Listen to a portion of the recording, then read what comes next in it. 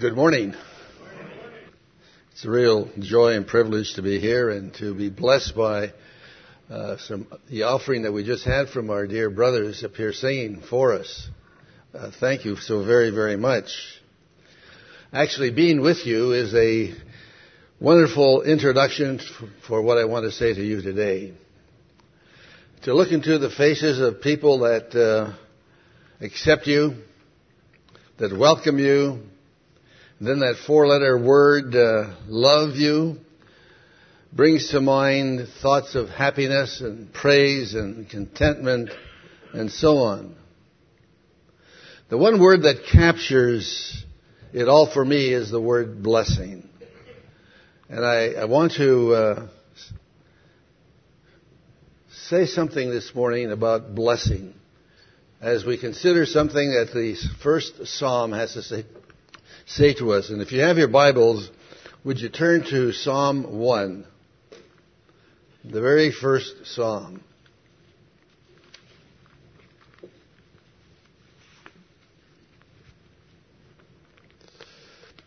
Reading at verse 1. How blessed is the man who does not walk in the counsel of the wicked, nor stand in the path of sinners, nor sit in the seat of scoffers. But his delight is in the law of the Lord, and in his law he meditates day and night. He will be like a tree firmly planted by streams of water, which yields its fruit in its season, and its leaf does not wither, and in whatever he does, he prospers. And the wicked are not so. They are like chaff, which the wind drives away. Therefore the wicked will not stand in the judgment, nor sinners in the assembly of the righteous. For the Lord knows the way of the righteous, but the way of the wicked will perish. May we pray for just a moment. Father, we bow our heads in your presence as we acknowledge you as the blesser, the one who has blessed us so abundantly, the one who loves us without measure. We give you thanks. Thank you, Father, for our time together this morning. And may this word reflect something of who you are and what you want us to do. Thank you, Father. We pray these things in the name of Jesus. Amen. I believe there's no other book quite like the Psalms to meet the need of the heart when it is discouraged and defeated, or when it's elated and encouraged. The Psalms are absolutely without a challenge with regard to these things. I'm sure you are always aware that happiness and joy are more than good things that result from everything going your way. Life isn't like that, except perhaps the musical Oklahoma.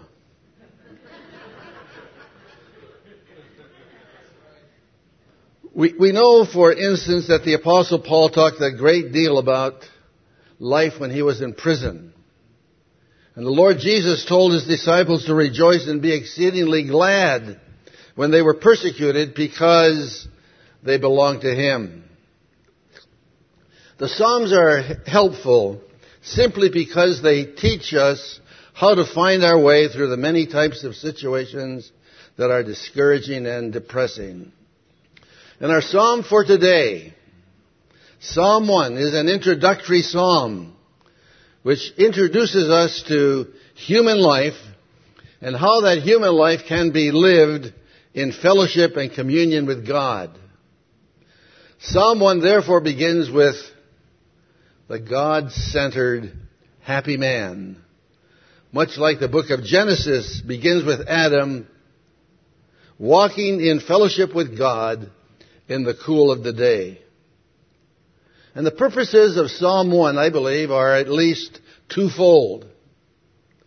First, it helps us to know the difference between the man who takes God seriously. And the man who believes he can live his life apart from God. And secondly, it helps us to define what it means when the psalmist says in verse 6, the Lord knows the way of the righteous.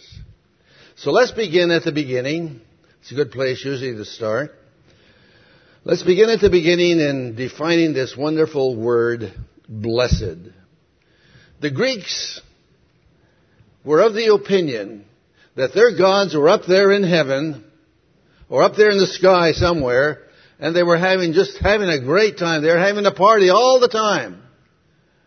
And the term that they used for this partying up there by the gods was the Greek word makarios. And that's the word that's used in our text, makarios. The word means happy, or blessed, or enriched, or fulfilled, or contented. But an interesting word about our psalm is that this word blessed is not in the singular. It's a plural word. And what it means is happiness upon happiness upon happiness upon happiness. Or blessing upon blessing. And just in passing, it's noteworthy to know that happiness is a byproduct. It comes as an effect. It comes as a result of an action. It just doesn't happen. You know, you're just walking along and then all of a sudden you're zapped with some happiness. That's not the way it works. Well, we begin by looking at the life of a happy man or the blessed man in verses 1 to 3. And you might just keep looking at your scriptures, and you have them up here on the screen. The blessed man does not walk in the counsel of the wicked. Now we're going to be looking at 3 metaphors. A metaphor is a picture word. And I want you to think of this as pictures as we think of what the blessed man does and how he is blessed.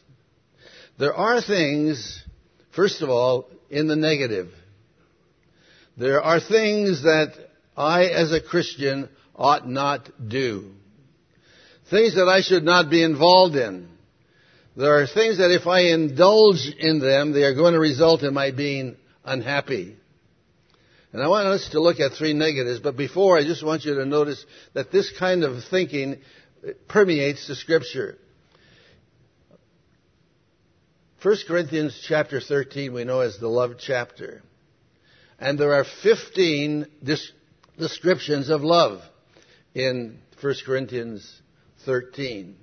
7 are positive, 8 are negative. For example, love does not envy, negative. Love is not jealous, negative. Love is not arrogant, negative, and so on. But let's look at these 3 negatives beginning at verse 1. The blessed man does not walk in the counsel of the wicked. And the word that we want to emphasize there is that word walk. And we're going to look at these 3 metaphors.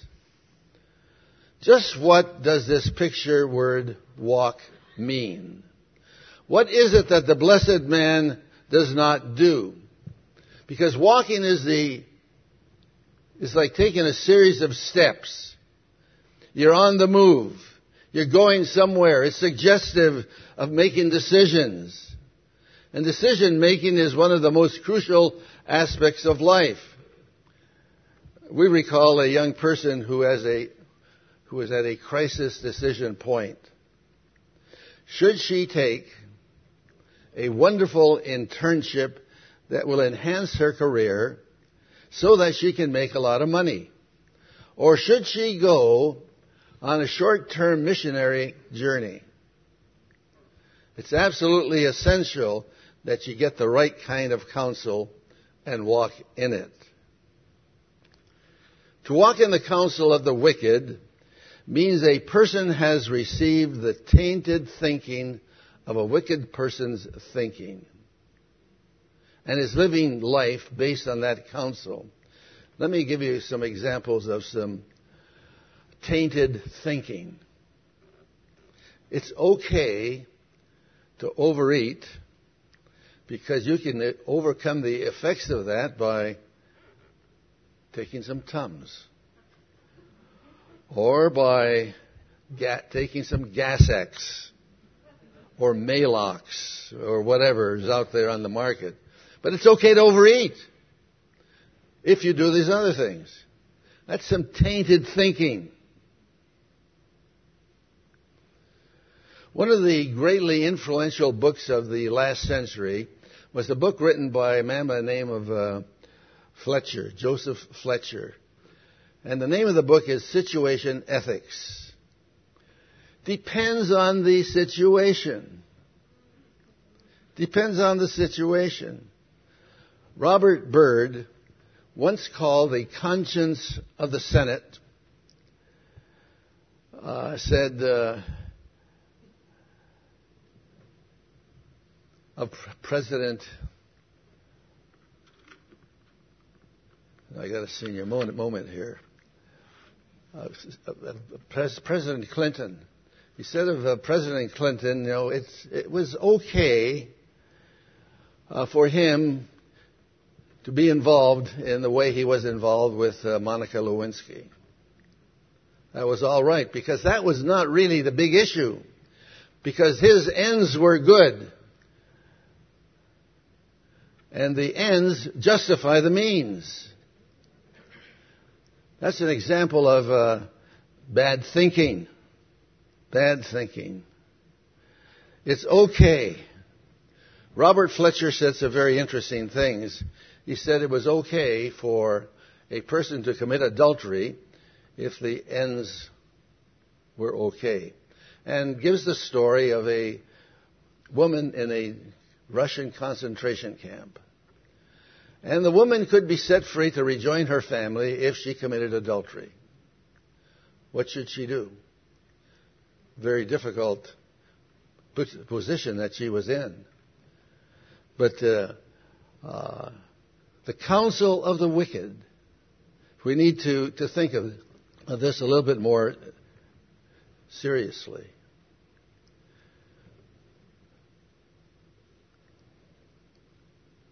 Robert Byrd said, the president was guilty. His deeds met the constitutional standard for removal. His deeds were inexcusable, but it was okay. Even though he said everything was wrong, then he contradicts himself and says everything is okay. When the psalmist talks about the wicked, he is not referring to murderers or rapists or dope pushers, the kind of people we usually identify as those who are wicked. The term really means the ungodly, the man who has little or no time for God in his life, someone who rules God out of his affair and of his thinking. To eliminate such a being from one's thinking is to be wicked, to be ungodly. One last word before we move on. The psalm was written to God's people who lived a long time ago. So what does this have to do with us today, those of us who profess to be God's people? It is not just outright atheists who walk in the counsel of the ungodly. It can also describe the life of a person who goes to church, who gives lip service to God, but doesn't feel it necessary to obey what God has said. Sometimes there's a serious conflict between knowing what God has said and our willingness to do what He said. And tension results. And severe unhappiness and discontent usually follow. There's no happiness or blessedness to an ungodly outlook. And the second metaphor or picture is to stand. The blessed person does not stand in the way of sinners. So what does this word picture, stand, mean? To stand is a picture of commitment, of giving myself to a certain course of action. How many of you have heard this? How do you stand on the abortion issue? How do you stand on allowing school prayer in the schools? How do you stand on banning the sales of guns? How do you stand on the issues of the day? When I take a stand on something, it means I believe it. It means I will support it. I will speak in its favor. Standing is a picture of commitment. Now, where is the blessed man told not to stand? Where is he to not make a commitment? Where is he to draw the line and say, no, I will go no further? Well, he's not to stand in the way of sinners. And the way of sinners is the adoption of a lifestyle that constantly misses the mark. Sin means to miss the mark. You know those concentric circles with the one big black dot in the middle? One is to shoot at that target and to miss it. That's a sinner. He misses the standard or the target of God's requirement for him. And he misses that mark. That's a sinner. The way of sinners is the adoption of a lifestyle that continually misses the mark. To stand means to place one's life, one's personal happiness on the line in a way of living that has no guidelines, in a way that has a track record of always missing the mark. And that has to be a way of guilt, of frustration, of helplessness and unhappiness. To put this in maybe some modern English language, it might say something like this. Hey there, what are you doing standing around with a bunch of losers? A sinner is a loser. He has missed the mark. So why would one want to take advice from that kind of person? Why would one want to stand in the same place that he is standing? It doesn't make any sense. Well, the third metaphor picture is sit. Nor sit in the seat of the scoffer. What does it mean to sit? This means a settled attitude. It means don't bother me with the facts. My mind is already made up. It means I'm totally convinced. It's a continuous disposition of a person's life. And if a person walks long enough in the counsel of the wicked, listens long enough to all that is ungodly, he will next come to the point where he believes what the ungodly are saying. And the next step is to find a place to sit with those who are cynical. And that's the progression. If we continue in this manner, we will sit in a settled place with the wicked. We live in a cynical age. People are cynical of most institutions, of many politicians, and of what we call religion. One of our politicians was just resigned from the House of Representatives, and people have become more and more cynical of Congress and of our politicians. We need to pray about our leaders. People who are cynical laugh at moral standards and attack divine principles. And this kind of cynicism not only leads to increased anguish in society, but it rarely brings much joy to the cynical person himself. The life patterns of walking in the counsel of the wicked and standing in the way of sinners have driven many to the unhappy conclusion that life is just a cruel joke. Now, we've been looking at where blessedness is and where happiness is not found. Now, let's look and see where blessedness is discovered. And look at verse 2, the happy life described. The first thing to notice is that the person delights in God's Word. Why? In God's Word, he's told the truth about life. He's also told that he's a sinner and that the soul that sins will die. Now, that's the truth, whether we like it or not. That's the truth. But God's Word doesn't stop there. It also tells us about a Savior. How my sins can be removed, forgiven, and the person made right with God. And how I can live with God forever. In God's Word, this person has revealed to him a power by which he can live a fulfilled life. In God's Word, he has discovered the truth about himself and the truth about God. He delights in God's Word. God's Word. A number of years ago, Kathleen's father was riding to San Francisco on the Greyhound bus. They used to take the Greyhound bus from the area that we lived in. And he had in his hand a book that looked very, very old, very worn out. And he was taking it to San Francisco to having it rebound. And he sat down in his chair on the Greyhound bus, and shortly afterwards another person joined him seated next to him. And there was some quiet for a little while until this man said, "Well, that's a really old book that you've got there, isn't it?" My father said, "Oh, yeah, it really is. It's got a message that's over 4,000 years old."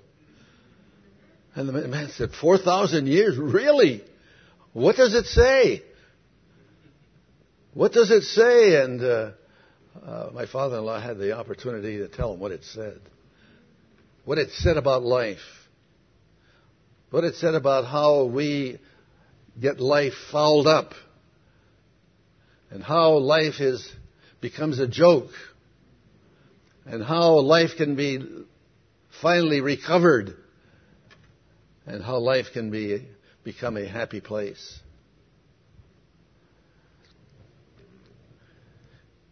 Yeah, this dear man was just flabbergasted. A book that was 2,000 to 4,000 years old in its message. A second thing the blessed man does is he meditates in God's Word. Why? Because the godly man has learned that in the book of God, he is given a completely different view of life than what he gets from the world. So he's going to spend more time thinking, meditating, chewing on what God has said. The word meditate literally means to moan, to growl, to muse. And what these definitions mean is that there is an interaction, a repeated interaction between the reader and the Word of God. There needs to be that interaction between this book and myself.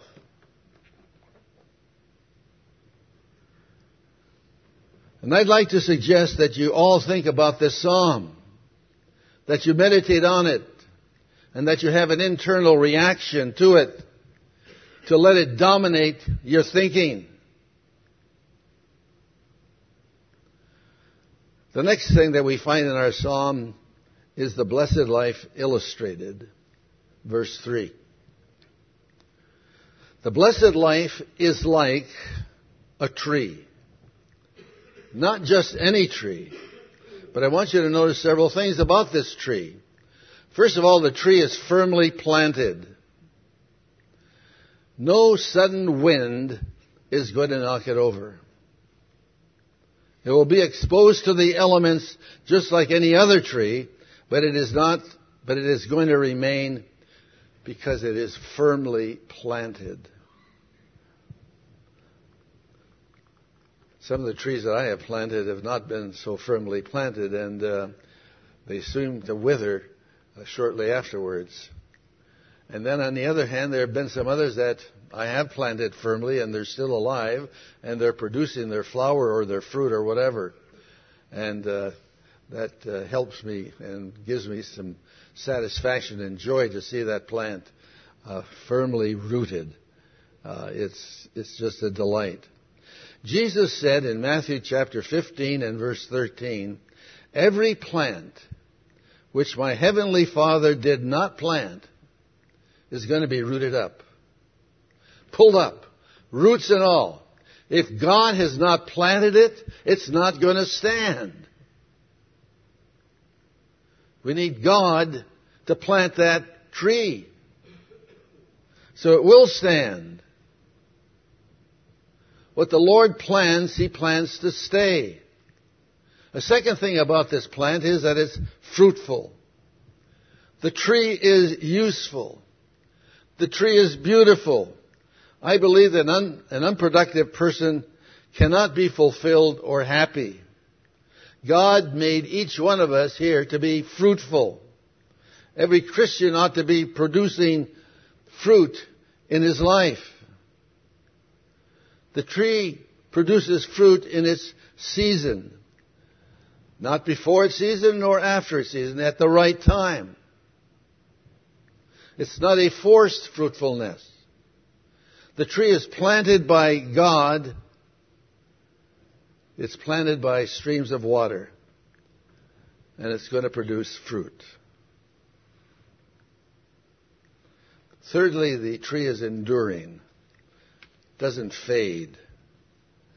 No fading, falling leaves. I have a tree in my backyard that I planted about 4 years ago. And it's not producing fruit. It actually has 2 sprigs shooting from the main trunk, and they're green, but they look pretty sick. And I don't know whether I'm going to gather any fruit from this tree or not. It's a fig tree. And the fig tree should be bearing fruit by the time since I planted it. But this one may need to have some very radical surgery, like removing it from the ground.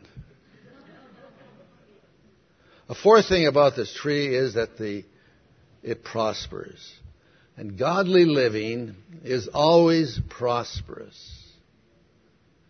And that's a great promise. This doesn't mean that this is a formula for financial success. What it does mean is an enriched life, a blessed life. And this will mean far more to true happiness than any amount of material prosperity. Well, what's the ungodly man like? Verses 4 to 6. How would you describe his life? Well, he is unlike the God-centered man. You know, we've just been describing a God-centered man, and the verdict of the Scripture in this passage is the ungodly is not so. He's not like the godly man. There's a certain chill about those words, not so. All that which applies to the believer are shown to be not so for the unbeliever. He can hear all that has been said and then understand that none of it applies to him. He's unfulfilled. He's frustrated. He's cynical. He's not rooted and therefore is in great danger. He's unproductive. He's not happy. He is not blessed. He is like the wind-driven chaff. God's evaluation of the life which has no room for God is that it's fruitless, rootless, and worthless. It is not only good enough to be blown away. Chaff is useless. It's a nuisance. It's not only good for nothing, it needs to be gotten rid of. And how does one evaluate such a life? I want you to notice verses 5 and 6. He will not stand among the godly. He'll be at the judgment, but unable to stand. We sometimes sing the song, "On Christ the solid rock I stand. All other ground is sinking sand." And the last thing that I want to mention with regard to the ungodly is that his way will perish. His life kind of dribbles out into nothingness and ultimately condemnation and banishment from the presence of God. Well, in closing, we've been talking about life, a happy, God-centered life, and a life that is purposeless, unfulfilled, and unhappy. The Lord Jesus came to give hope for exactly that kind of person. He came to give life. And in order to do that, he had to give his own life to pave the way for you and for me. And he makes it possible for us to have eternal life, abundant life, meaningful life, a happy life. And we get that by accepting his promise, accepting his gift, accepting the fact that he loves us so very much.